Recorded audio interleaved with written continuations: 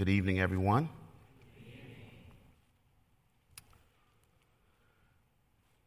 Story is told of a series of advertisements that appeared in a daily newspaper. Monday's advertisement read, "The Reverend A.J. Jones has one color television set for sale. Telephone 626-131 after 7 p.m. and ask for Mrs. Donnelly, who lives with him, cheap." Tuesday, the article or the advertisement read, "We regret any embarrassment caused to Reverend Jones by a typographical error in yesterday's paper." The ad should have read, "The Reverend A.J. Jones has one color television set for sale. Cheap. Telephone 626-1313 and ask for Mrs. Donnelly, who lives with him after 7 p.m. On Wednesday, the article or the advertisement, said, "The Reverend A.J. Jones informs us that he has received several annoying telephone calls because of an incorrect ad in yesterday's paper. It should have read, 'The Reverend A.J. Jones has one color television set for sale, cheap. Telephone 626-1313 after 7 p.m. and ask for Mrs. Donnelly, who loves with him." Thursday's advertisement. "Please take notice that I, the Reverend A.J. Jones, have no color television set for sale. I have smashed it. Don't call 626-1313 anymore. I have not been carrying on with Mrs. Donnelly. She was, until yesterday, my housekeeper." Friday's advertisement. Wanted. A housekeeper. Usual housekeeping duties. Good pay. Love in with Reverend A.J. Jones. Telephone 626-1313. As preachers, no one wants to get it wrong, especially when we've prayed and we believe that God has laid a message on our hearts. We don't want to misspeak and mar the message with the words from our mouths, and we certainly want the people to hear what God intends. There is a difficulty, however, and there are challenges between harmonizing these two things. Sometimes there is a chasm as wide as the Grand Canyon, and this is the reason we pray that God will do for us what we cannot do for ourselves. When we consider the prophet Nehemiah, if I were to ask you this evening what it is that Nehemiah is best known for, I'm sure that you would answer Nehemiah is best known for finishing the wall. Nehemiah rides into town with zeal, vision, and determination, and in 52 days, he leads the people in rebuilding Jerusalem's broken down walls. He was able to accomplish, by God's grace, in 52 days. How many days? In 52 days, what had not been accomplished in 13 years. Seminars have been presented. Sermons have been preached. Lectures have been given. Books have been written about Nehemiah's work on the wall. But if we believe tonight that the finishing of a wall is what Nehemiah is about, I fear we've missed the essence of Nehemiah's accomplishment. Why do I say that? Nehemiah's ministry in Jerusalem spanned 12 years. How many years? Yet he finished the wall in 52 days.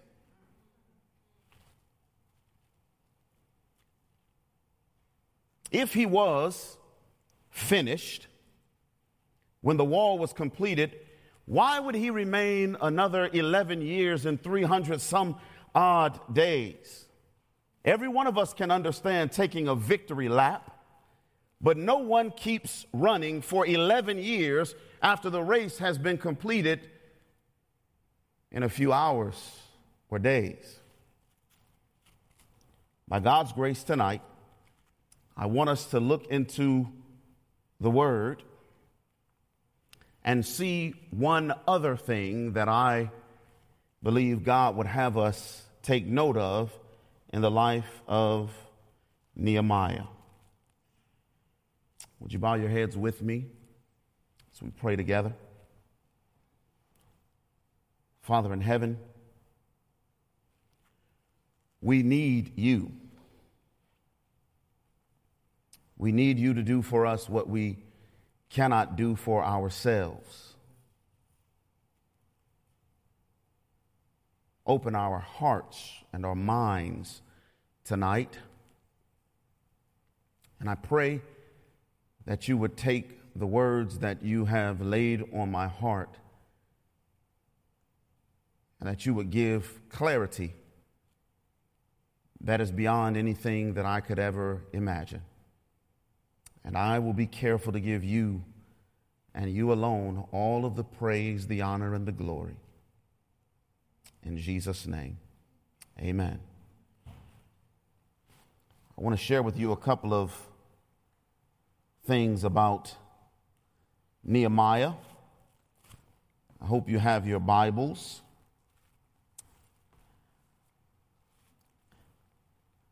Now, this is not a seminar, so we're not going to be able to go over everything. So by the grace of God, I've selected a few things for our consideration this evening. Nehemiah chapter 1.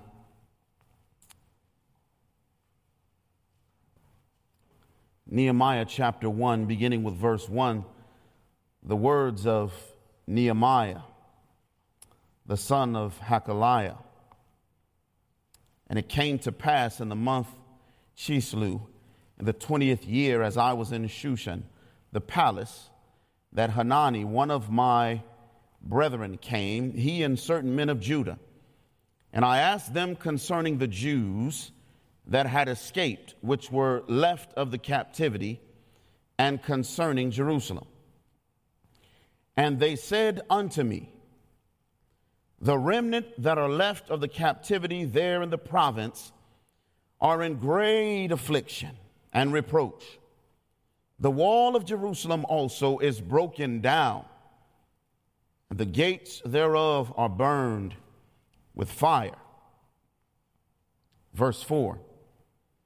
And it came to pass, when I heard these words, that I sat down and wept, and mourned certain days, and fasted and prayed before the God of heaven. The first thing for our consideration as we look through some snapshots in the life of Nehemiah, the first thing we're presented with is Nehemiah's heart.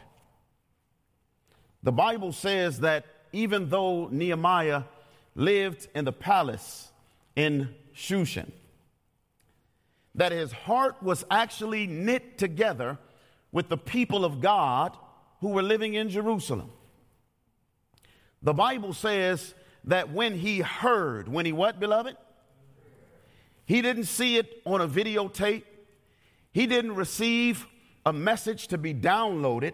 The Bible says that he simply heard about the condition of the people of God in Jerusalem, and he was so moved, Scripture tells us, Nehemiah says, that I wept. Not only does it say that he wept, but the Bible goes on to say that he mourned. This was not just a passing experience. Apparently, Nehemiah tells us that this is something that went on for several days. He was so disturbed when he heard about the condition of the people of God in the city of Jerusalem that he did not eat for certain days. I want to ask you, children of God, when is the last time that you were so moved about the condition of men and women created in the image of God that you have been moved to the point of tears? When have you become so uncomfortable? When have I become so uncomfortable with the report of the suffering of others that I've been so disturbed that my sleep has been taken away from me? I've got to wake up in the middle of the night. You've got to wake up in the middle of the night and simply go to your knees and continue to lift up those who are suffering in prayer. Nehemiah, scripture tells us, was a man who had a heart that was filled with compassion. Not only does scripture call us to think about Nehemiah's heart, we've alluded to it already. Nehemiah was a man of prayer. Verse 5, I beseech thee, O Lord God of heaven, the great and terrible God that keeps covenant and mercy for them that love him and observe his commandments. Let your ear now be attentive and your eyes open, that you may hear the prayer of your servant, which I pray before you now day and night for the children of Israel, your servants, and confess the sins of the children of Israel, which we have sinned against thee. Both I and my father's house have sinned. We have dealt very corruptly against you, and have not kept your commandments, nor your statutes, nor the judgments which you commanded through your servant Moses. Remember, I beseech you, the word that you commanded your servant Moses, saying, if you transgress, I will scatter you abroad among the nations. But if you turn unto me and keep my commandments and do them, though there are many of you cast out into the uttermost part of the heaven, yet will I gather you from there and will bring you unto the place that I have chosen to set my name. Now these are thy servants and thy people, whom thou hast redeemed by thy great power and by thy strong hand. O Lord, I beseech thee, let now your ear be attentive to the prayer of your servant and to the prayer of your servants who desire to fear thy name. Prosper, I pray thee, thy servant this day, and grant him mercy in the sight of this man, for I was the king's cupbearer. Nehemiah had a heart filled with compassion. Nehemiah was a man of prayer. I want to suggest to you something else, and I'll come back to Nehemiah's prayer. That the work of Nehemiah was not a work with a wall, but it was, my dear friends, a work with people. That's why his call spanned 12 years in Jerusalem. Because you can take brick and mortar and finish a wall in 52 days, but it takes years to deal with human hearts. Anybody know what I'm talking about? Nehemiah, his life work was not a work simply with the wall, but a work with people. I want to draw your attention to Nehemiah, the 8th chapter. Many of you would be familiar with this, but I want to draw our attention now to the instrument that Nehemiah utilized in working with the hearts of men and women. Are you there in Nehemiah chapter 8? Nehemiah chapter 8, beginning with verse 1. The Bible says, and all the people gathered themselves together as one man into the street that was before the water gate. They spake unto Ezra the scribe to bring the book of the law of Moses, which the Lord had commanded to Israel. And Ezra the priest brought the law before the congregation, both of men and women, and all that could hear with understanding upon the first day of the 7th month. And he read therein before the street that was before the water gate, from the morning until midday, before the men and women and those that could understand, and the ears of all the people were attentive unto the book of the law. Verse 5, Ezra opened the book in the sight of all the people, for he was above all the people. And when he opened it, all the people stood up. Verse 8, so they read in the book in the law of God distinctly, and gave the sense and caused them to understand the reading.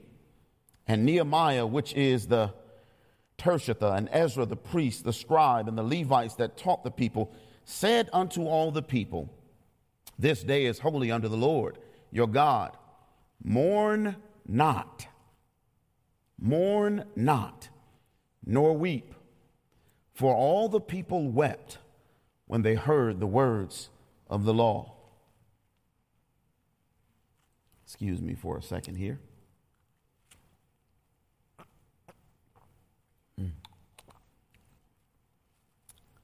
Nehemiah's instrument of choice was the word of God. Can somebody say amen? I need you to talk to me a little bit just to let me know you're still breathing, all right? Nehemiah's instrument of choice was the word of God. Beloved, we can lecture and we can share statistics and we can talk and talk and talk, but at the end of the day, the only thing that can change the human heart is the word of God. We need to hear God's word. The Bible says that when the people heard the word of God, that they were moved. They were moved to the point where they began to mourn because of what they were hearing. I don't know about you, but the experience we mentioned in chapter 1 is not something that can be manufactured. It's not something that we can drum up. It is something that comes in response to the moving of the Spirit of God. And I believe that the Spirit of God moves primarily through the Word of God. Nehemiah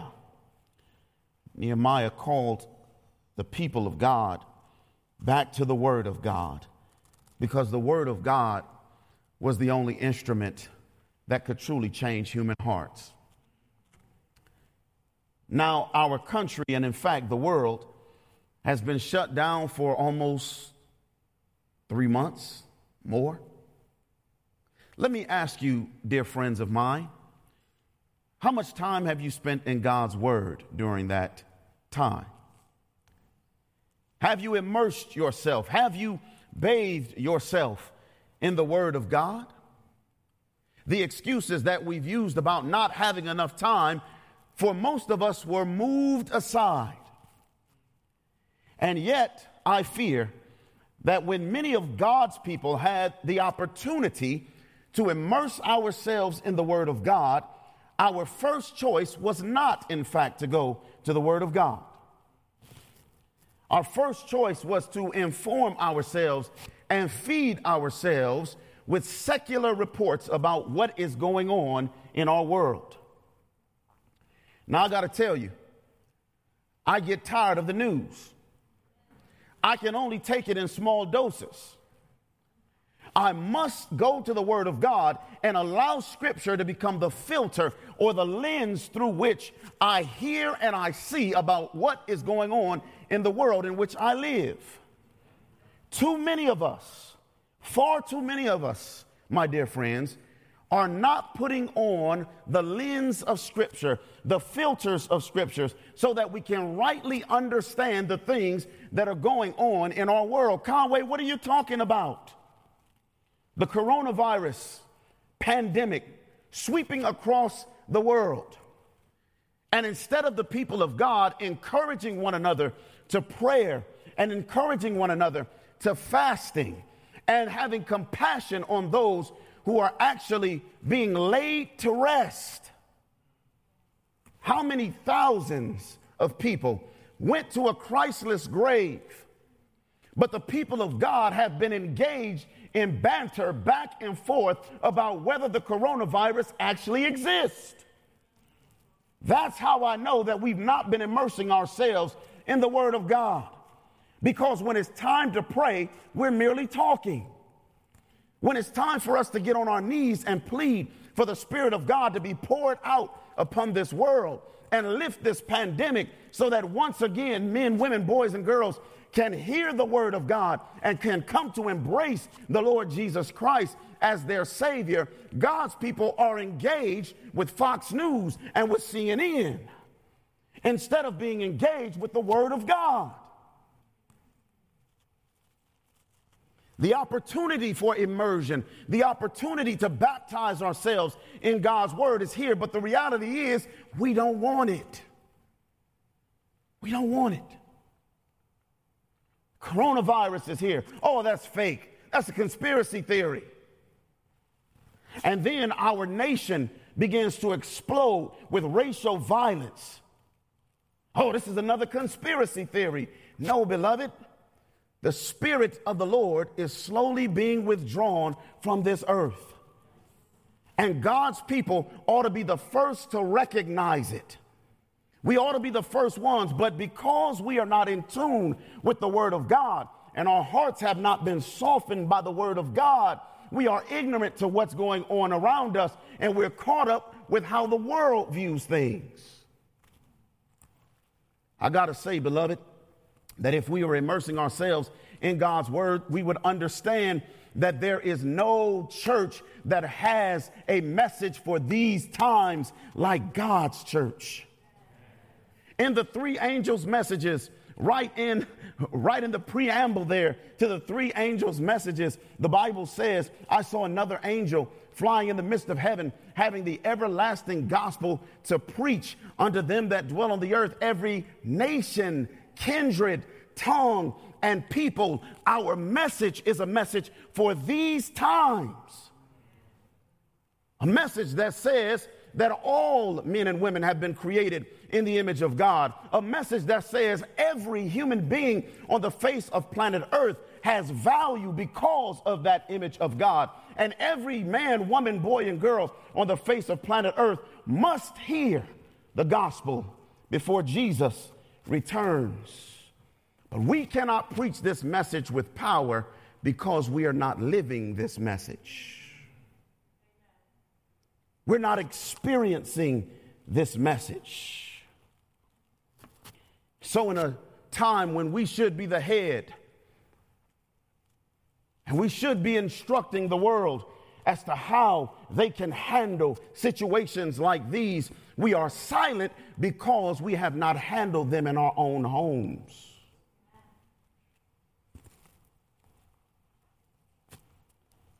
I say again, God's people need God's word, because God's word brings to bear upon us truths that are specifically crafted for these times. The people responded. We just read about it. The people responded. But I want to take it a step further.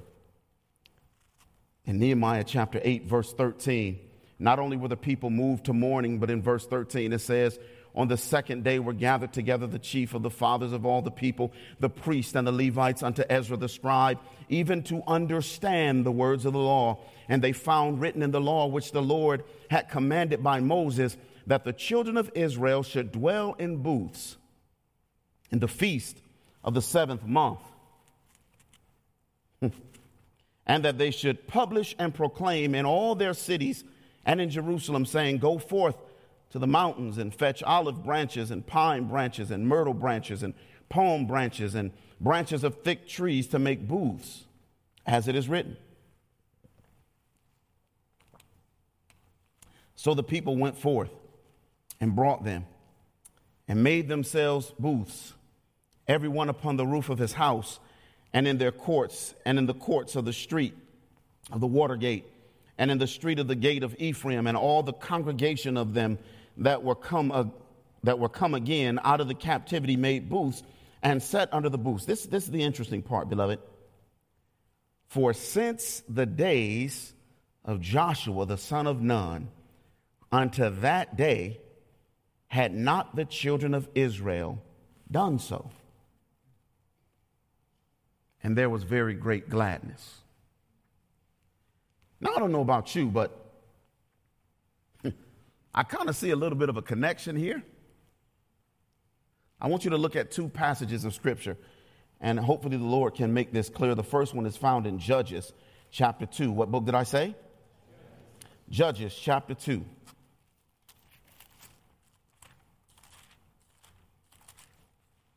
Judges chapter 2.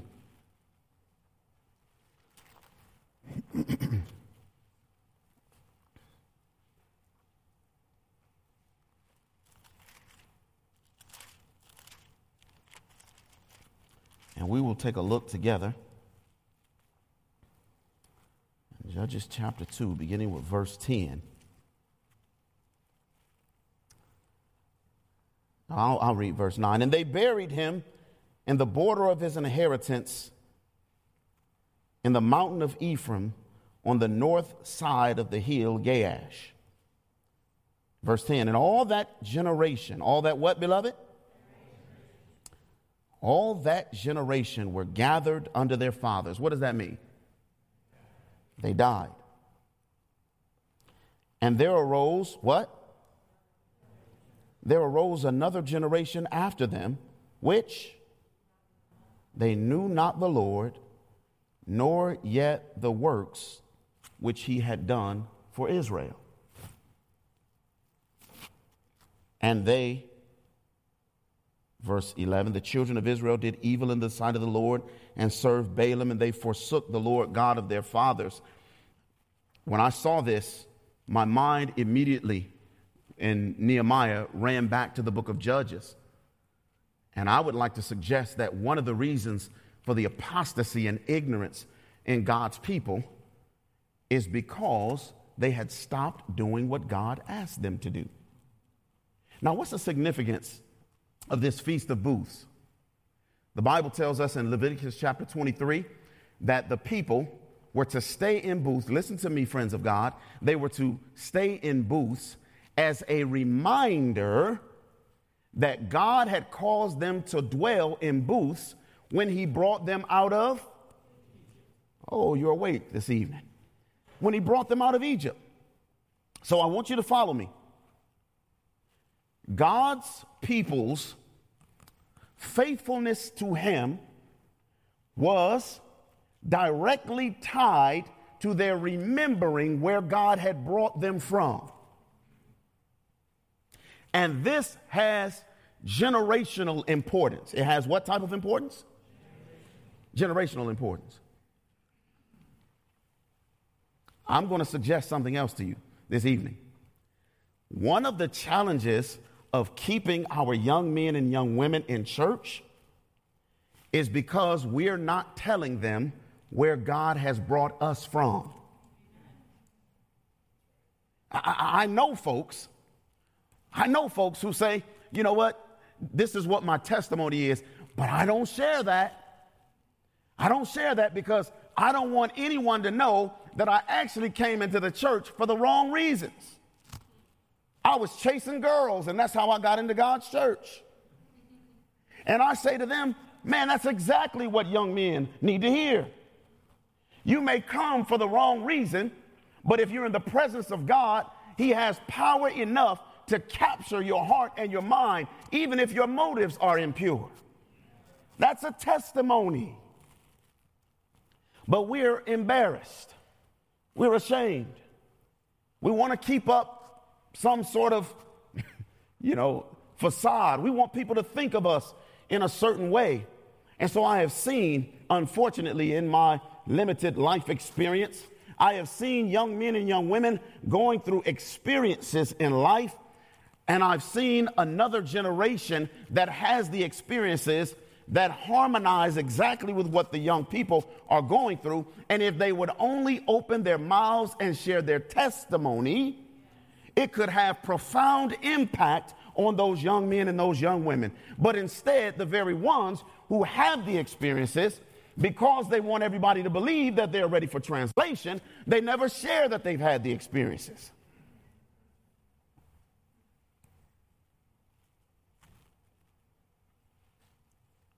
Let me share something else that happens when we don't share our experience.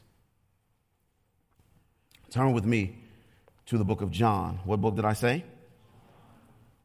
John, the 8th chapter.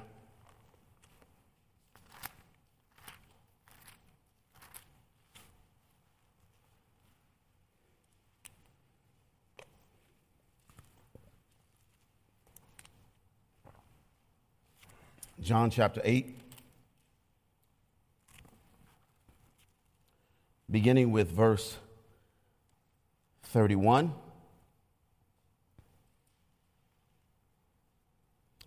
Then said Jesus to those Jews which believe on him, if you continue in my word, then are you my disciples indeed. And you shall know the truth, and the truth shall make you free. They answered him, listen to this, my friends. We are Abraham's seed, and were never in bondage to any man. How sayest thou, ye shall be made free? Jesus answered them, verily, verily, I say unto you, whosoever commits sin is the servant of sin. Now, there were at least 3 festivals in the Israelite calendar, and these 3 festivals were divinely organized as reminders. As what now? Reminders. And there was a pointing forward element, but there was also an element of reminding the children of Israel where they had come from. Let me suggest this to you, my dear friends. It's possible for us to go through ritual and not actually have the experience God intends. Let me say that again. It's possible for you and I to go through ritual and miss God's intended experience. So the Passover was a reminder of God's deliverance of his people from Egyptian bondage. Yes or no? But more than that, it was also an invitation for a future generation to enter into covenant with this God who delivers. But more than that, it was an acknowledgement of future generations that just as previous generations needed God's almighty hand to deliver them, so likewise we are in need of God's almighty hand to deliver us. And this was the beautiful element of entering into a covenant relationship with God. But went right over their heads. Not only were they historically incorrect, but they were spiritually incorrect. We are Abraham's seed, and we've never been in. Well, hold on, folks. How long you been keeping the Passover again? And that's a reminder of what? How on earth can you say that you've never been in bondage to any man when God has given you an ordinance, a ritual service that you should observe every year to remind you of the bondage that he delivered you out of? Beloved, here's what's so dangerous. When we are incorrect and inaccurate concerning historical truth, we are unprepared to receive present truth. Here Jesus was standing right in front of them, the truth. And Jesus said, look, I can set you free. And what you talking about? We need to be free. We've never even been in bondage. Never been servants or slaves to any man. So how can you say that I will set you? Jesus says, hey, folks, remember, all that Egyptian Passover, all of that was really about sin. Do you not have a sin problem? And I'm sure some of them would say, well, I've been eating Big Franks all my life. What are you talking about? I've been a vegetarian all of my life. I don't have a sin problem. I know all the hymns and the SDA hymnal, and I can recite so many passages of Scripture. That's not my problem. Go give that message to someone else. Unfit to receive present truth because of ignorance about historical truth. Here's the thing, beloved. What does the message to the Laodicean church say? It says, you guys are all right. You don't need to worry about those things, right? You don't need to worry about prejudice. You don't need to worry about discrimination. You don't need to worry about racism or any. Don't worry about any of that stuff. That's not you. You guys are all right. Yeah, that's what it says, right? What does it say? It says you're blind. In other words, we do not see our condition. Not only did Jesus say in Revelation chapter 3 that we don't see our condition, but we actually think that we are better than we really are. Beloved, on a personal level, we need to be sharing our historical experience with God. We need to share that with our children and our grandchildren. And on a collective level, we need to be sharing the history of God's people with all of the ugly warts. There's some ugly portions, right? We're going to read that in a second. Go back to Nehemiah with me.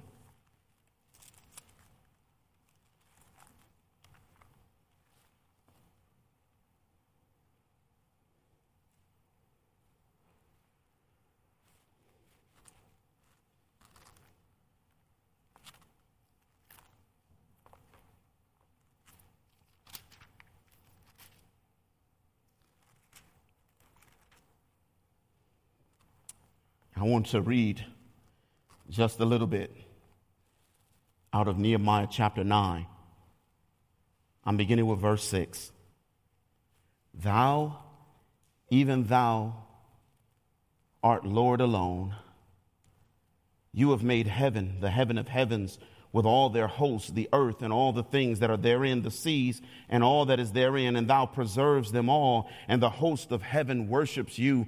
You are the Lord, the God who did choose Abram and brought him forth out of Ur of the Chaldees and gave him the name of Abraham, and foundest his heart faithful before thee, and madest the covenant with him to give the land of the Canaanites, the Hittites, the Amorites, and the Perizzites, and the Jebusites, and the Girgashites, to give it, I say, to his seed, and hast performed your words, for you are righteous.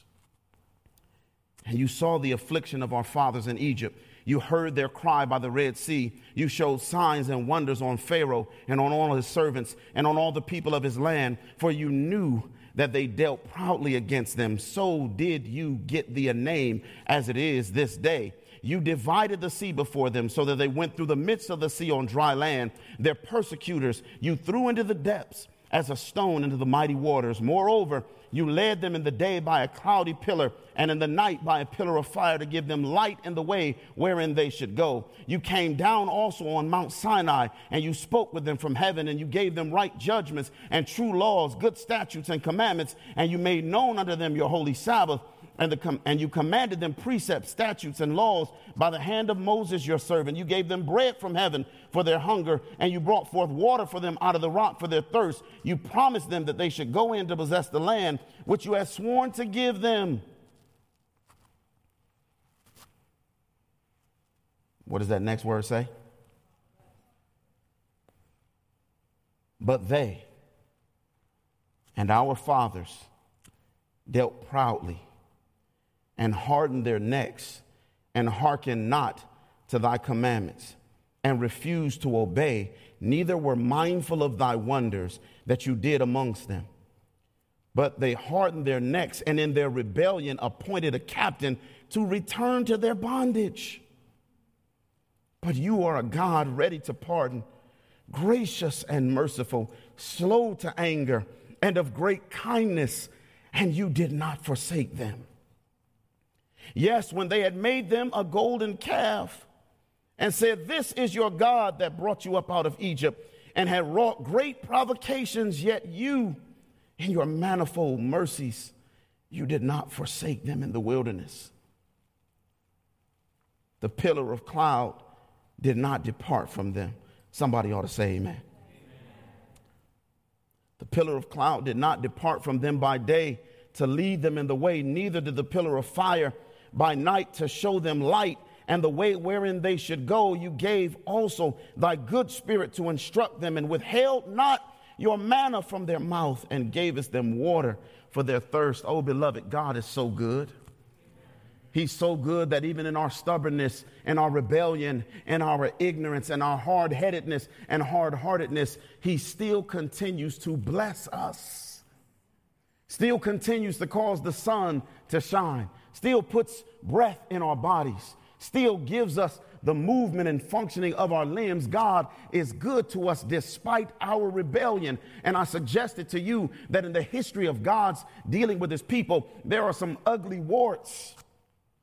And in the collective prayer of the people of God here in Jerusalem, they do not only talk about God's goodness, but they are now talking about their own stubbornness and hard-heartedness. But you can't just talk about wickedness and sin without talking about the goodness of God. You can't do it, or at least you shouldn't do it. 40 years, verse 21, did you sustain them in the wilderness so that they lacked nothing? Their clothes didn't wax old, their feet didn't swell up. Moreover, you gave them kingdoms and nations. You divided them into corners so they possessed the land of Sihon and the land of the king of Heshbon and the land of Og, king of Bashan. Their children also multiplied. You can continue to read the prayer over and over. God is good to his people despite how his people have treated him. The people respond. And this prayer is powerful, my dear friends. It's powerful for several reasons. One, because in this prayer, you remember what I explained to you just a few moments ago about the Passover and what it was supposed to do? In this prayer, listen to me, friends of God. In this prayer, they associate themselves with the previous generation's rebellion and stubbornness towards God. Now, I got to tell you something. We're not comfortable with that. We're like, why should I have to pray about something that I never did?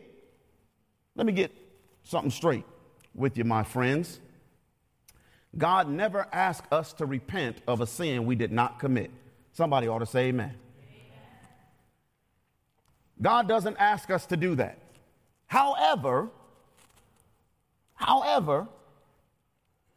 when our attitudes and our spirits reflect that of previous generations, then you and I become guilty of those same sins. Let me read something to you, friends. This comes from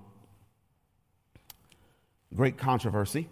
This is Great Controversy, page 627 and 28.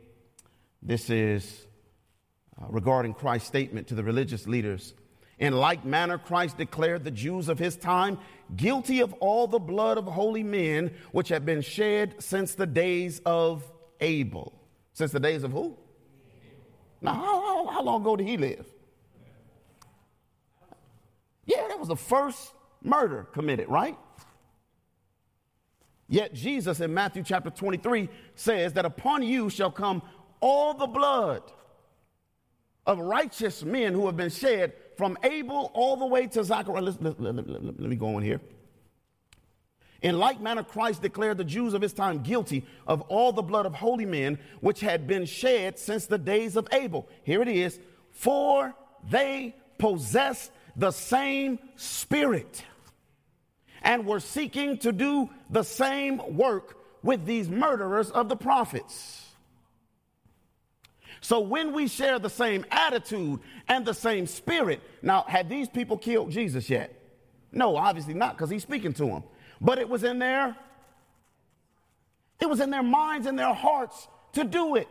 And so Jesus said, you are as guilty as they are, even though you have not committed the same sins that they have. But given the right opportunity, you will. Great Controversy now, page 27 and 28. the children, this is speaking of the reaction of the Jews to the preaching of the apostles after Jesus' ascension. The children were not condemned for the sins of the parents. Amen. Oh, your parents didn't sin? Your parents must be up in heaven with the Lord now or something. Amen. The children were not condemned for the sins of the parents, but when, help us, Lord, when with a knowledge of all the light given to their parents, the children rejected the additional light granted to themselves, they became partakers of the parents' sins and filled up the measure of their iniquity. You know what that means, beloved?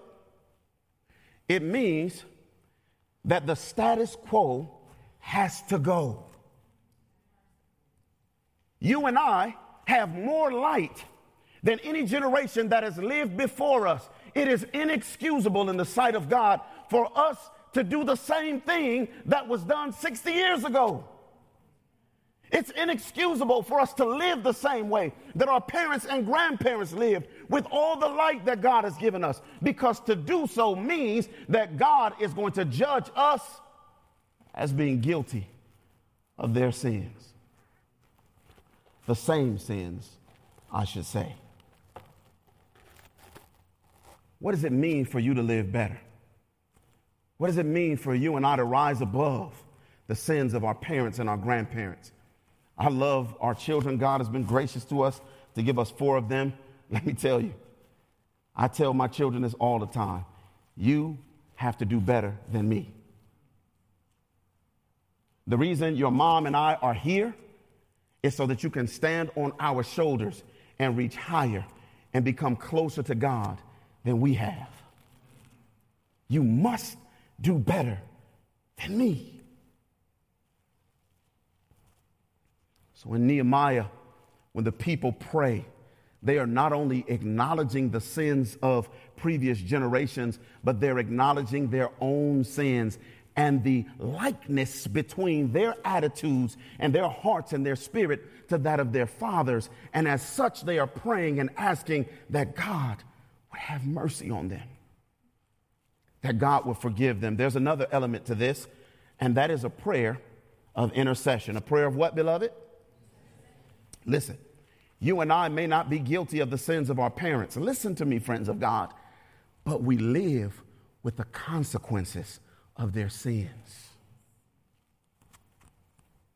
And so this prayer of intercession, what this prayer of intercession does is it asks, Lord, please lift. This is, by the way, this is what I believe Nehemiah's greatest accomplishment was. Nehemiah's prayer in chapter 1 becomes more than just his prayer in chapters 8 and 9. It becomes the collective prayer of all those in Jerusalem. So the experience that we read about in chapter 1 is now the experience of all of the people of God. Nehemiah prayed, we have sinned. And now in chapter 9, they're praying, Lord, we have sinned, and our fathers have sinned. And this experience comes from an exposure to the word of God.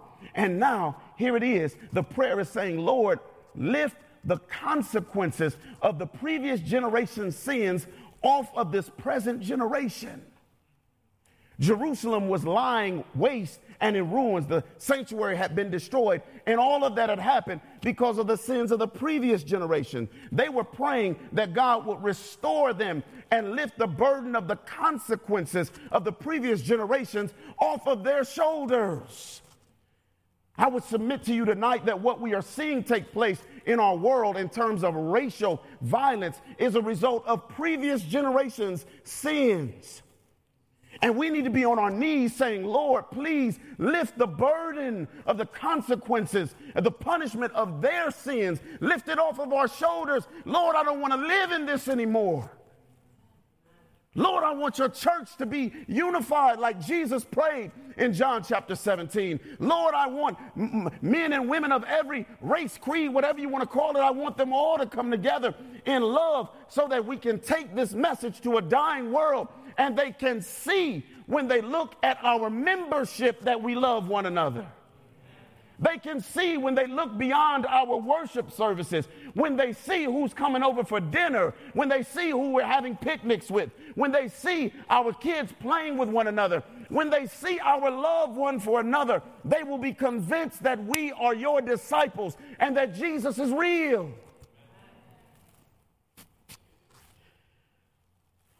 I'm getting ready to sit down.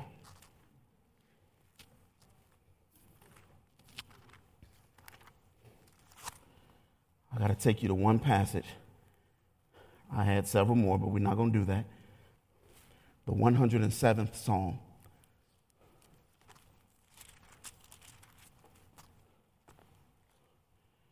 When Nehemiah's experience became the experience of the people of God. By the way, I want to say this to you, my brothers and sisters. Nehemiah was not a pastor. Did y'all get that? That means, and you got a good pastor here, good man of God. Don't wait for the pastor to do everything. The people of God can be transformed by your experience on your knees with God, by your experience in God's word. The 107th Psalm. Give thanks unto the Lord, for he is, for his mercy endures forever. Let the redeemed of the Lord say so, whom he hath redeemed from the hand of the enemy, and gathered them out of the lands from the east and from the west, from the north and from the south. They wandered in the wilderness in a solitary way. They found no city to dwell in, hungry and thirsty. Their soul fainted in them. Then they cried unto the Lord in their trouble, and he delivered them out of their distresses, and he led them forth by the right way, that they might go to a city of habitation. Oh, that men would praise the Lord for his goodness and for his wonderful works to the children of men. For he satisfies the longing soul and fills the hungry soul with goodness. Such as sit in darkness and in the shadow of death, being bound in affliction and iron, because they rebelled against the words of God and contemned the counsel of the Most High. Therefore he brought down their heart with labor. They fell down, and there was none to help. Then they cried unto the Lord in their trouble, and he saved them out of their distresses. You read this chapter over and over again, and it mentions the hard-headedness of God's people, and then it mentions the faithfulness of God. It mentions the what, beloved? The faithfulness of God. And over again in the 107th Psalm, it says, why are you not praising God for his goodness? Don't you recognize where he's brought you from? Don't you realize how good he's been to you in spite of what you have done and what you have not done? Don't you realize how good? Oh, that men would praise him. Oh, that there were a heart in men to praise God for his faithfulness to us. Oh, that there were a heart in you and I to be willing to face the ugliness, the warts of our own personal stories, and the warts that exist in the story of God's people as a whole. Oh, that there was such a heart tonight, a heart amongst God's people with a willingness to say, Lord, I'm praying a prayer of intercession. First, I'm asking that you would give me a heart of repentance for my own sin. And Lord, I'm interceding now for your people and praying that you would lift the mistakes of past generations off of the shoulders of this present generation. Lord, please, the 107th Psalm, you know what it says to us tonight, dear friends? When did God answer? It said, then they cried out to him. And when they cried out to him, why did they cry? Because they were sick of their present situations. They cried out to him because they were tired of business as usual. They cried out to him because they desired to see God's mighty hand move in their favor. They cried out to him. And every time in the 107th Psalm that the people of God cry out to God for deliverance, God answers. Did he answer because they were the greatest people on the face of the earth? No. Did he answer because they decided to get their acts together and they were righteous and they were? No. He answered in faithfulness because that is who he is. The story of the Bible is that of a faithful God who loves an unfaithful people. How many tonight have a heart to cry out to God? Let me see your hands. How many of you say, Lord, I don't want to live under the consequences of it. It's enough to deal with my own stuff, let alone living under the consequences of somebody else's. How many of you want to cry out and say, Lord, lift this off of us? Let me see your hands tonight. Please, Lord. I'm going to invite my dear sister to come forward and sing a song for us tonight, reminding us about God's faithfulness. And I want to tell you, God is more than willing to answer if we cry out to him. I just want to make an appeal to you. And my appeal for those who are watching, listening, wherever you are, for those who are here, my appeal to you is for a fresh experience first with the Word of God. I heard one preacher say, if Jesus doesn't make you uncomfortable, there's something wrong. We might, in fact, be worshiping a God of our own making. I want to encourage you to have a fresh experience with God's Word. I pray that some have already had that, but for those of us who have not, open God's Word. Turn the television off. Turn the internet off. And get into the Word of God. The second appeal that I'll make to you is that you would pray a prayer like we've read in the book of Nehemiah. We read about it in Daniel as well, and also Ezra prayed a prayer like this as well, which is a prayer that acknowledges our own sin and a prayer that looks at the sins of those who have gone before us and ask for God to move in a mighty way in our personal experience, but also a prayer that asks for God to move in a mighty way in our collective experiences. None of us can do this alone. We need each other. And God has already given us the message. It's just that space that exists between our heads and our hearts. You know what I'm talking about. Lord, help us to experience the message for this time. And Lord, lift the consequences of previous generations. Lift it from our shoulders. Please. 2 appeals, not for you to do here, but in your homes, when you go home. Please, beloved, please. If in the middle of a pandemic we can't turn to God, if in the middle of all that we see in our world, we are not moved to the point of turning to the Lord in ways we never have before, what will it take? What will it take? Those are my 2 appeals. I want to pray for you tonight that as you wrestle with those things, the Lord would do something for you. Bow your heads with me and close your eyes. Loving Father and our God, I want to pray tonight over all of my brothers and sisters who are here in this place, those who are watching wherever they may be. Lord, and I want you to do what only your word can do. We read about it in Nehemiah. Your word is quick and powerful, sharper than any two-edged sword. Your word can cut to the thoughts, to the intents, to our very motives. It can reveal things to us that we deny even exist. Lord, we pray that your word would have its way with each and every one of us.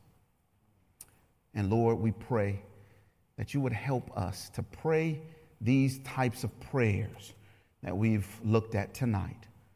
A prayer of repentance for our own personal sin, and also a prayer that confesses the sins of past generations, acknowledging that what we are living under in many ways may be related to the sins, either of commission or omission, of past generations. and ask that you, the covenant-keeping, faithful God, would lift these consequences from our shoulders.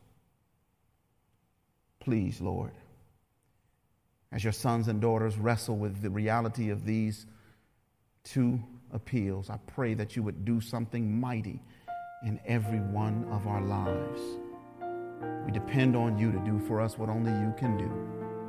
Thank you for being faithful. In Jesus' name, amen. This media was brought to you by Audioverse, a website dedicated to spreading God's Word through free sermon audio and much more.